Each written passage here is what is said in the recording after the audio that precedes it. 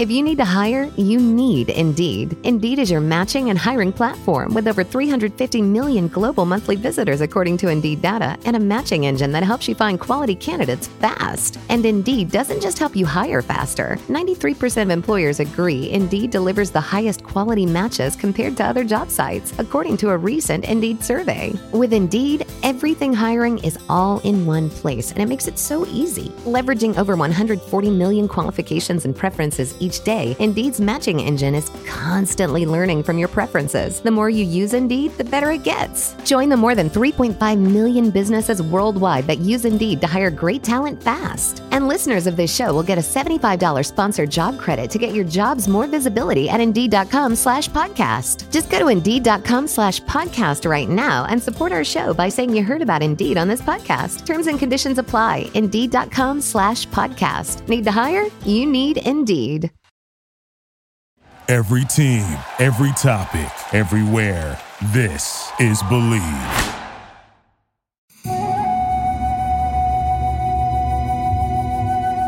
My wife and I were just back from a trip to Japan. We were exhausted, jet-lagged, and didn't quite know where we were. So we turned on YouTube, which was all the attention span we had. A news story came up about a submarine called the Titan. While taking tourists down to the wreck of the Titanic, it lost communication with the surface and vanished. Denise said, "That's the sub we took last year." And suddenly the phone began to ring. It rang and rang and rang for 4 days straight. We found ourselves at the center of a worldwide media frenzy. I'd started the day as a schmuck and ended it as a Kardashian. No, wait. The Kardashians get paid for what they do. I wound up as one of those poor jerks who dates a Kardashian, has his life ruined, and then doesn't even get paid for it. On this podcast, we take you on a voyage as weird as our trips to North Korea or the North Pole. This week, we take you inside the Titanic media circus. She drags me everywhere, man, sometimes by the hair, man. Forgot my underwear, man, this just isn't fair, man. I don't want to go there, man, what am I doing here?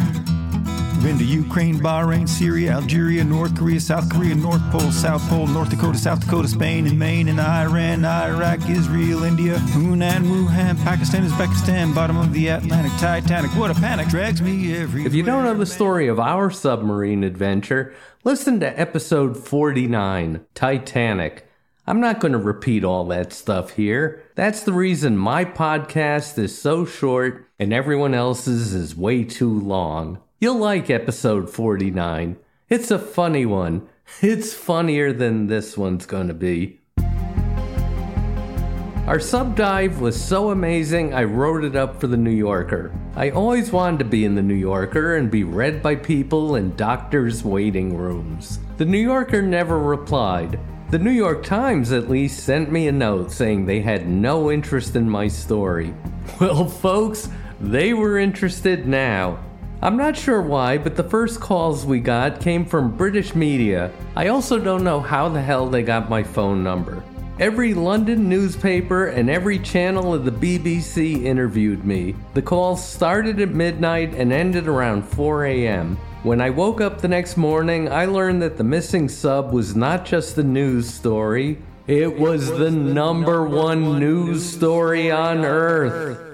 The first thing I did was call my mother. Whenever there's a crisis anywhere in the world, she assumes I'm there. She's often right. I left her a voicemail saying, "Mom, I am not on the missing sub. I was on that sub, but that was a year ago, and now I am not on the sub." All my mom heard was sub, missing sub. My message to reassure her had sent her into complete panic. She returned my call just as I was getting on the subway. I said, "I'll talk to you, but I may be cut off because I'm on the subway." Well, I did get cut off right in the middle of the word subway. All she heard was, "I may get cut off because I am on the sub." Mom went nuts. But enough of her. This is about me. I gotta take a little break and welcome a new sponsor to the podcast. Someone believes in us and they are Blue Chew. Let's talk about sex. Guys, remember the days when you were always ready to go? I do, but man, that was a long time ago. Now you can increase your performance and get that extra confidence in bed. Listen up, BlueChew.com. Blue Chew is a unique online service that delivers the same ingredients as Viagra, Cialis, and Levitra. That's also the name of my law firm. But in chewable tablets and at a fraction of the cost. You can take them anytime, day or night, so you can plan ahead or be ready whenever an opportunity arises. Wow.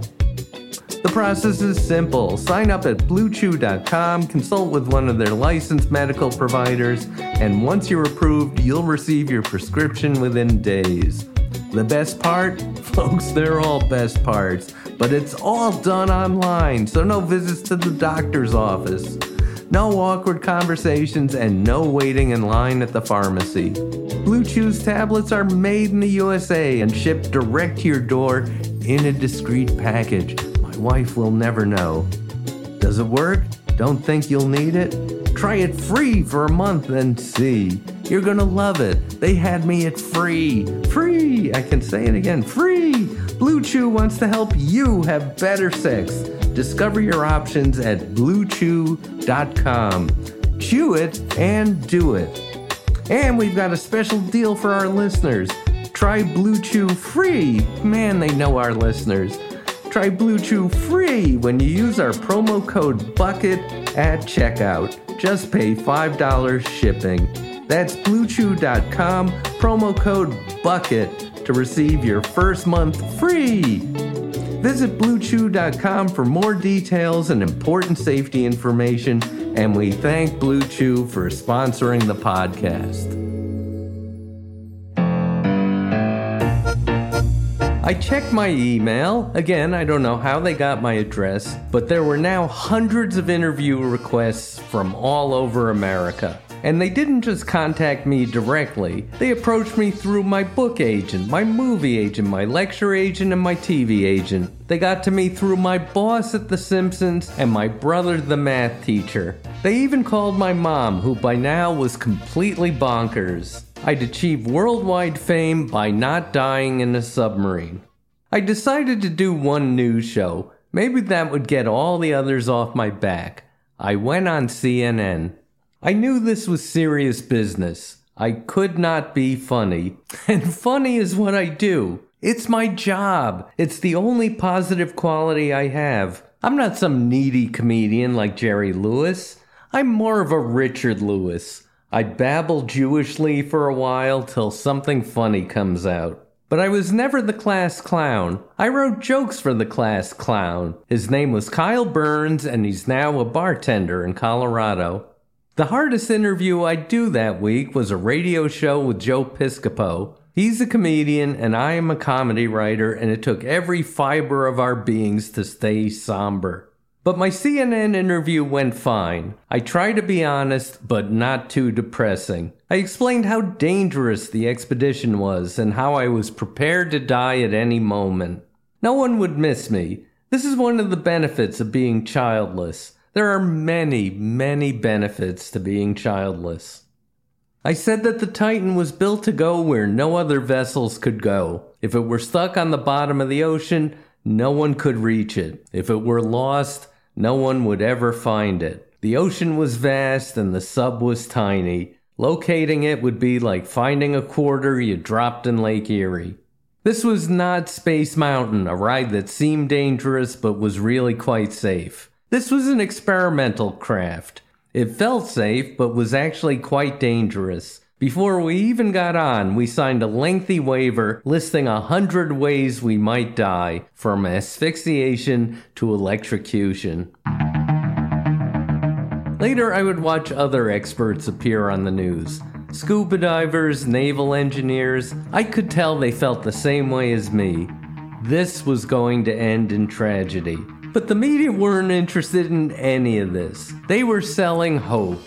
They were selling hope so they could sell soap. They spent 2 days obsessing over a knocking sound that maybe came from the submarine. As the news cycle went on, this became a distress call. Then it became Morse code. They also glommed onto the notion that the sub had 96 hours worth of oxygen in it. This was an approximation. It had 4 days of air. But the news media took it literally. They treated it like a countdown clock. They'd report that there were 18 hours of oxygen left. Then 8 hours, then 2. They implied that at 95 hours and 59 minutes, everything would be groovy. But 1 minute later, still, I felt I'd done my part. I told my story on CNN and thought this would hold them. But when you do one CNN show, every other CNN show wants to talk to you. Plus CNN International and CNN Streaming. There's a lot of friggin' CNNs. And after you talk on one network,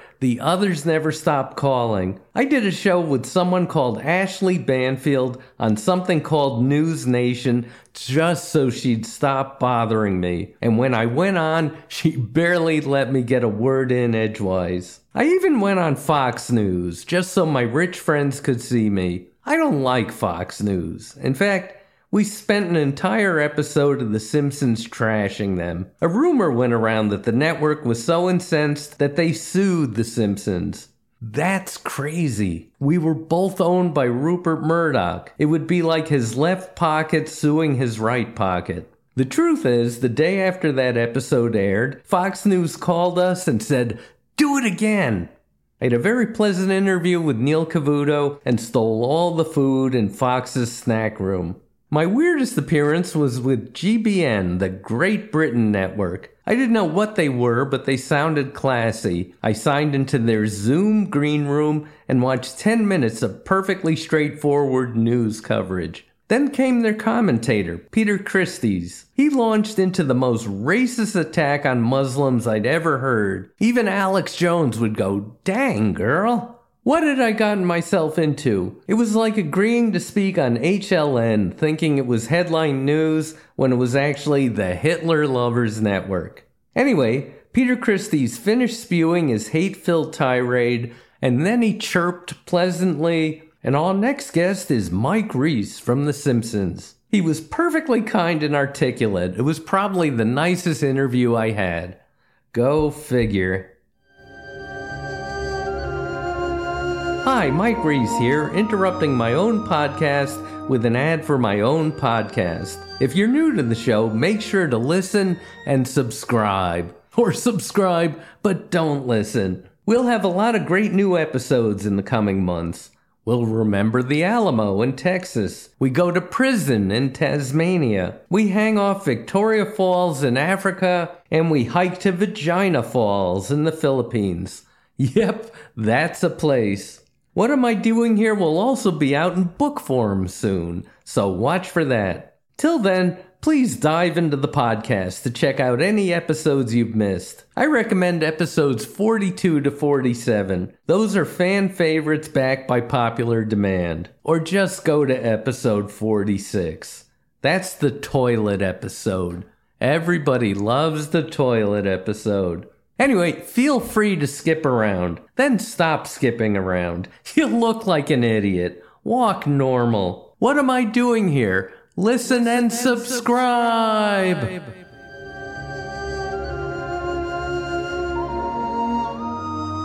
4 days after the disappearance of the Titan, they found the wreckage of the sub. It had imploded within 2 hours of launch. Captain Stockton Rush and his 4 passengers were vaporized. It took less than a 20th of a second. There had been no heroics, no frantic distress calls. That rhythmic tapping they heard was just noise. The ocean is full of noise. And the public, who'd been fed a steady diet of hope for 4 days, now got angry. Why did we spend all that tax money searching for a sub full of billionaires? I wondered, how poor should you be for the Coast Guard to rescue you? Billionaires? No. How about a sub full of millionaires? I'm guessing a sub full of teachers and postal workers would be fine. But what about a submarine full of hobos? Can you be too poor to rescue? The public also wanted someone to blame, and Stockton Rush became their villain. There were stories of recklessness, cost-cutting, deceit. I never saw any of this. Stockton Rush was the most meticulous, detail-oriented man I ever met. He insisted I attend his morning briefings and evening recaps, and Jesus, God, they were boring. He would carefully run through endless checklists. In fact, he handed me his favorite book, The History of Checklists. I promised him I would read it, but I knew I wouldn't in 10,000 lifetimes. His sub was a technological marvel. It was so perfectly pressurized that I went from sea level to 2.5 miles deep and back up again, and my ears never popped. If Stockton Rush knew his sub was shoddy, why did he get on it? And why did world-famous submarine pilot P.H. Nargeolet go with him? Those of us who'd actually been on the sub defended Rush. We were the very people who could have been killed, but we never blamed him or his company. It's like when someone dies climbing Mount Everest. It's not always the fault of the ropes or the tools or even the Sherpa who brought them there. Sometimes you just have to blame the mountain.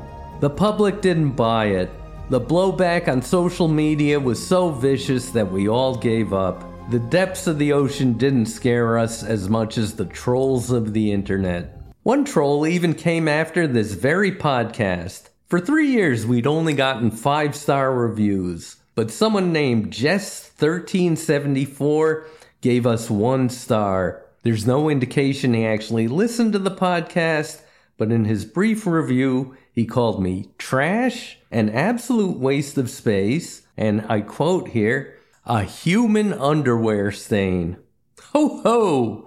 Well played, Jess1374, if that is your real number. Of course, this wouldn't be a story without some genuine fake news. A 19-year-old boy had perished aboard the Titan. Now, even I don't think he should have been allowed on the sub. And the news reported that he didn't even want to go. He was pressured into it by his father. This wasn't just untrue. This was the opposite of truth. The young man, Suleiman Dawood, was not even booked to go on the sub, but he wanted it so badly that his mother gave up her seat for him. Suleiman was a whiz at Rubik's Cube. He could solve it in 12 seconds. His dream was to solve the cube 13,000 feet beneath the sea. Boy, do I get this kid. I brought paper and pencil along on my submarine trip. My idea was to write jokes from the bottom of the ocean. I only came up with one. Here it is. If I die down here, tell my wife I love her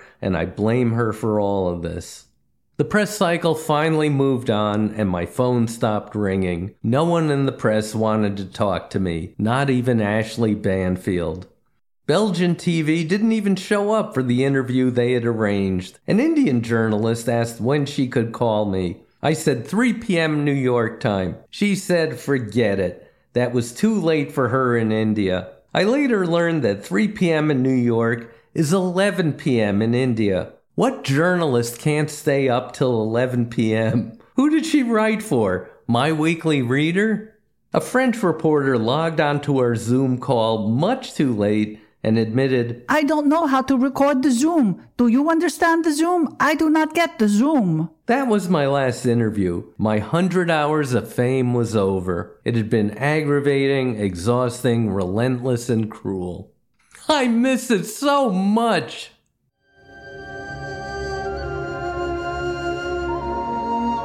What Am I Doing Here was written and performed by Mike Reese and produced by Josh Perillo, with additional voices by Denise Reese. Thank you for listening to Believe. You can show support to your host by subscribing to the show and giving us a 5-star rating on your preferred platform. Check us out at Believe.com and search for BLEAV on YouTube.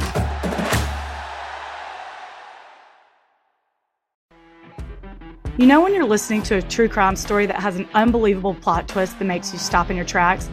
That's what our podcast, People Are the Worst, brings you with each episode. I'm Rachel. And I'm Rebecca. We're identical twins who love true crime cases that make you say, didn't see that coming, and we hate the people responsible for them. Listen to People Are the Worst now on Apple, Spotify, or wherever you get your podcasts.